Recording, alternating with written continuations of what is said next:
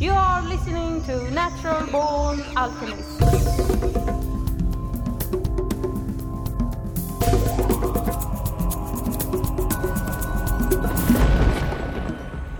Welcome to episode number 50 of the Natural Born Alchemist podcast. My name is Alex and I'll be your host. This will be the last episode of 2015 and I will do this one all by myself. To close this second year of the Natural Born Alchemist podcast, I was thinking about some things that I both want to say as well as share with you all. So this episode will be a mixed bag. In other words, I will go all over the place. And I have numbered the things I want to share and say from 1 to 10 to make things simple. So here goes. Number 1. I've been thinking about the creative process, and I've come to realize that when you are composing music, you are just hearing music. When you are writing, you are reading. When you are painting, you are seeing. And so on. And another thing, I'm sure many of you out there have heard someone say, or maybe you've said it yourself, that it felt like a dream. But you see, when it feels like a dream, it's because it is. Number 2. This will just be a simple quote from the Beatle George Harrison, and it's one of my all-time favorite quotes, and it concerns the problem this world has with war.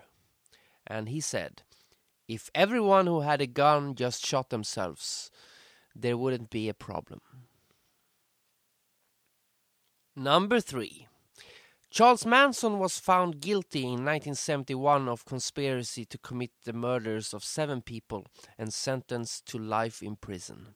He is widely considered among the most notorious serial killers of all time, even though he never actually killed anyone, only directed others to do so. Regardless, I've always liked this little audio snippet of his. They don't have the intelligence to change. Once you get them, they go, the rest of their life, they'll do that for a paycheck, You tell them, don't do that no more, and they go, There's no communication. You tell them, stop doing that, and they'll go, I said, stop it, and they'll go, and you cut someone's fucking throat and throw blood in their face, and they'll go, You see what I'm saying? In other words, it's just no intelligence, man. Number 4. I'm a white man. I hate the term white as much as I hate the term non-white or black or yellow or red. But for this point I'm about to make, I will need to use these words. There's nothing that gets me going more than when I experience racism. I have never really suffered racism myself, but I've seen it happen to people around me. And what I think is the most important thing a white person can do is to have zero tolerance. On more than one occasion have I been in a situation where I've seen a white person attack a non-white person verbally, and those words have been based on the color of that person's skin. It doesn't matter if it is people that you don't know. Just jump in and say, hey, wait a minute, what the fuck did you say? And why is this important? Well, there are 2 reasons. 1, to show the racists that such behavior is unacceptable, and 2, to show the non-white people that they are not alone, that they are not fighting the white race, that white people are with them, and that the fight is only against a minority, a very loud minority, but still a minority, and that they, the racists, are not representative of white people.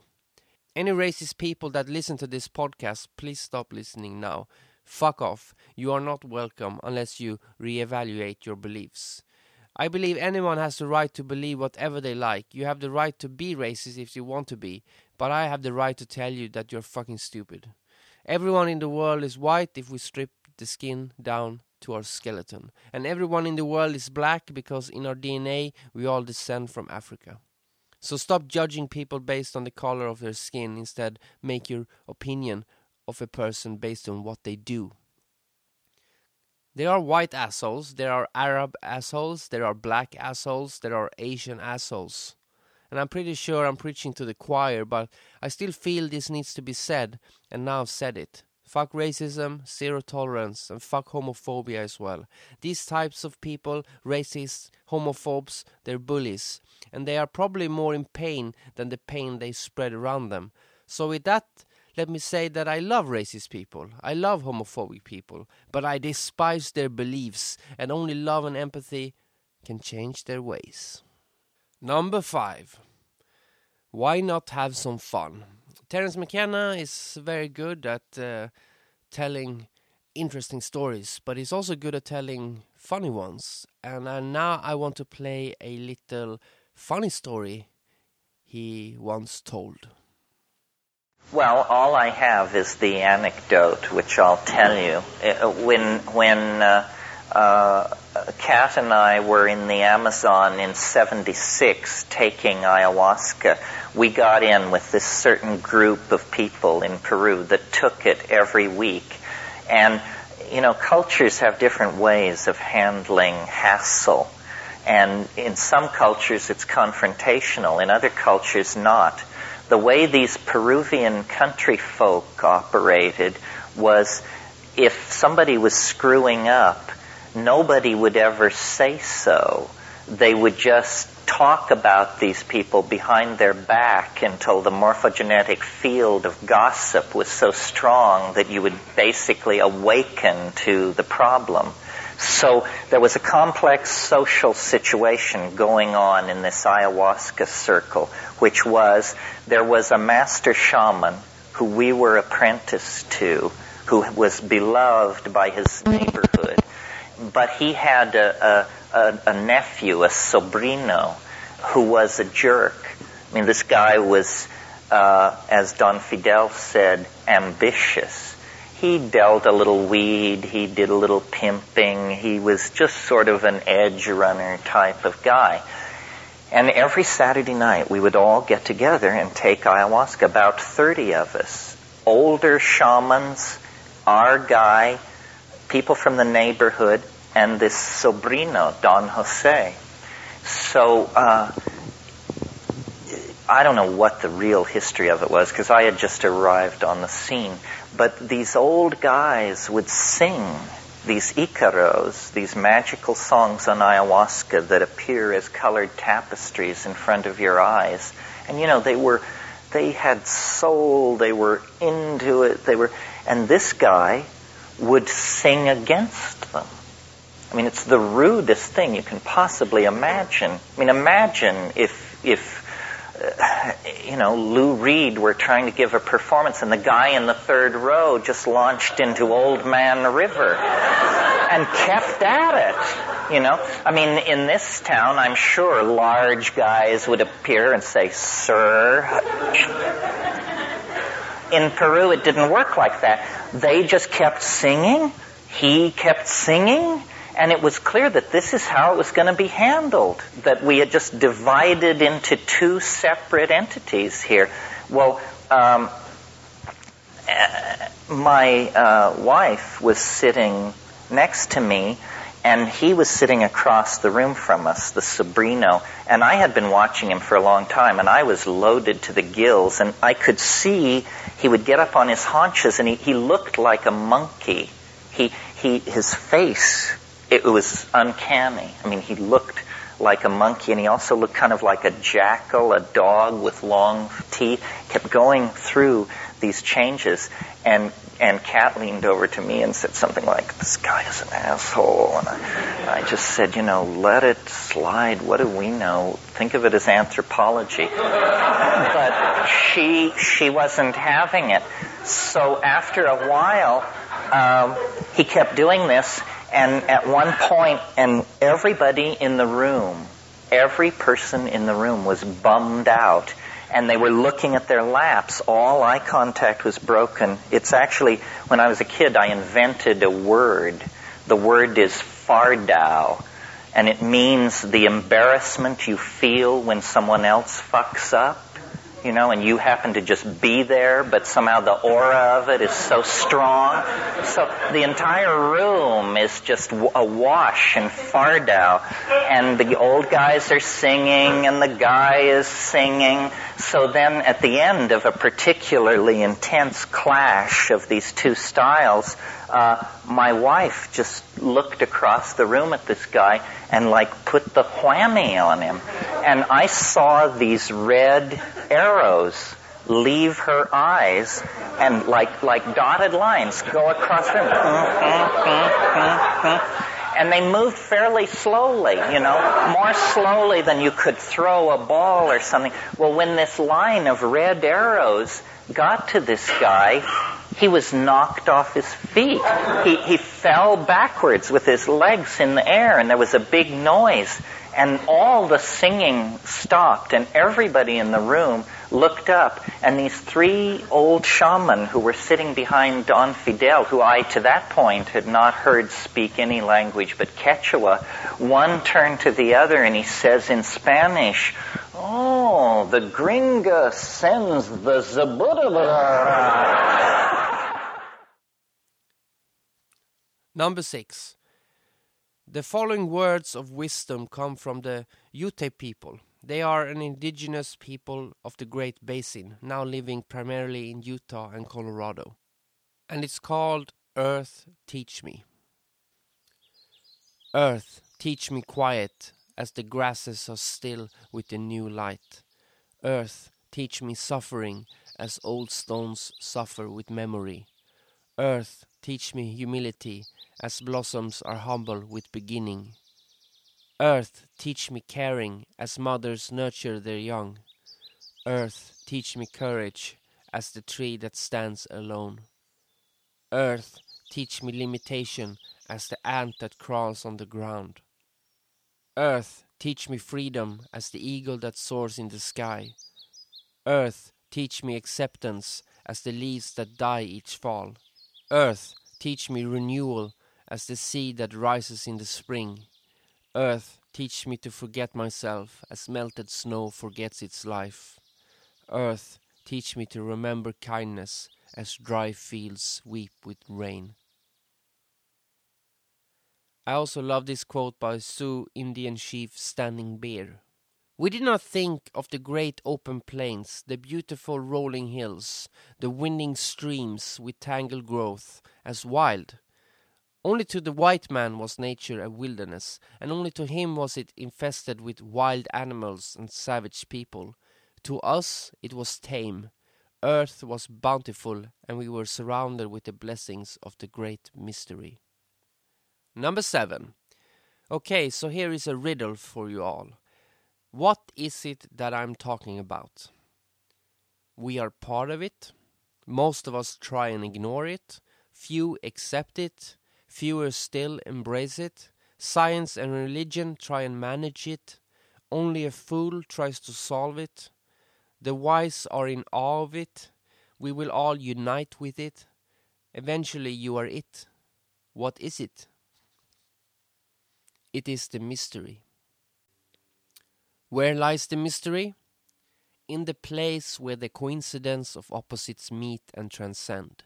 Deep within the mind, only accessed when in a deep state of being, with the engine of the mind silent. Between knowing and not remembering, somewhere there is a thought. It thinks of you, but it is not you, but it is. It is aware of your own self-awareness, and you are aware of this thought, this it, but you are not yet in its self-awareness. On that bridge between being aware and being immersed in awareness lies the mystery. I am fascinated about it, and in death the mystery will be history. Number 8. I did a quick experiment a while back where I mixed together on top of each other some sacred music from various kinds of religions, Islam, Judaism, Buddhism, Shamanism, Christianity, etc. And even though I didn't spend more than 2 minutes on this, and not really any editing, it still fits nicely together, as if sacred music resonates across borders, religions, and beliefs.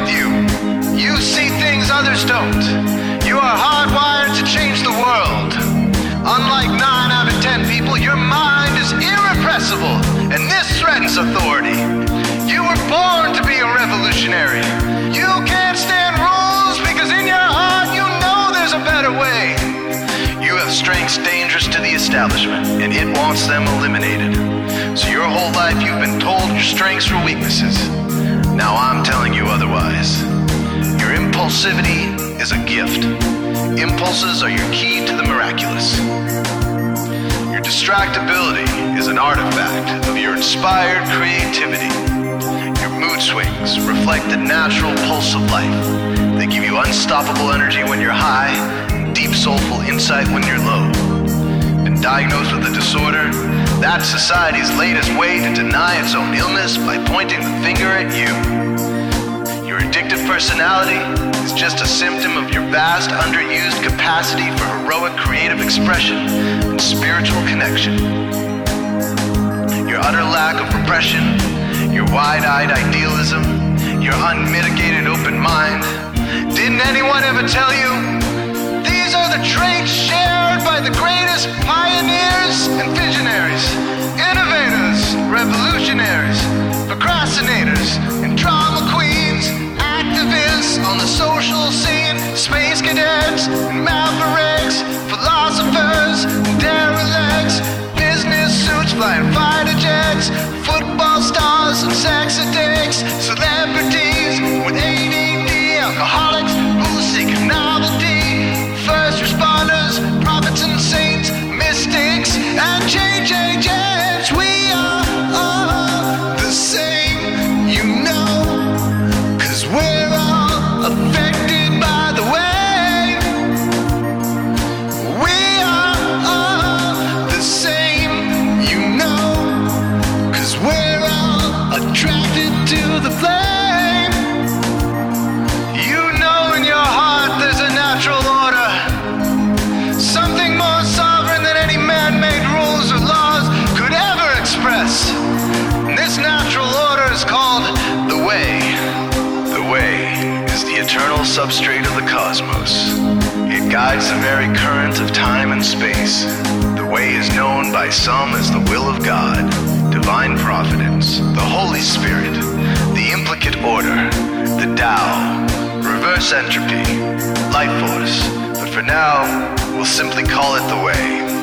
The way is reflected in you as the source of your inspiration, the source of your passions, your wisdom, your enthusiasm, your intuition, your spiritual fire, love.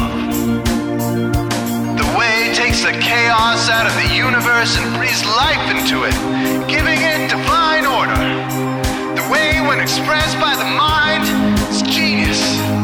When perceived through the eyes, is beauty. When felt through the senses, is grace. When allowed into the heart, is love.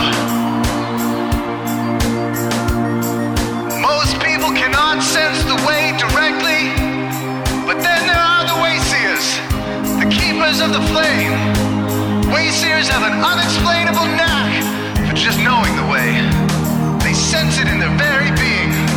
They can't tell you why or how they arrived at the right answer. They just know it in their core. They can't show their work, so don't ask.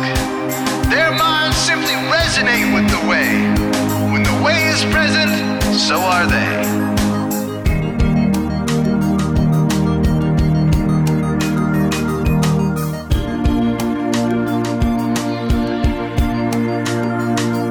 While others are blind to it, and society begs you to ignore it, the way stirs you inside. Neurological repression blocks most people's awareness of the way.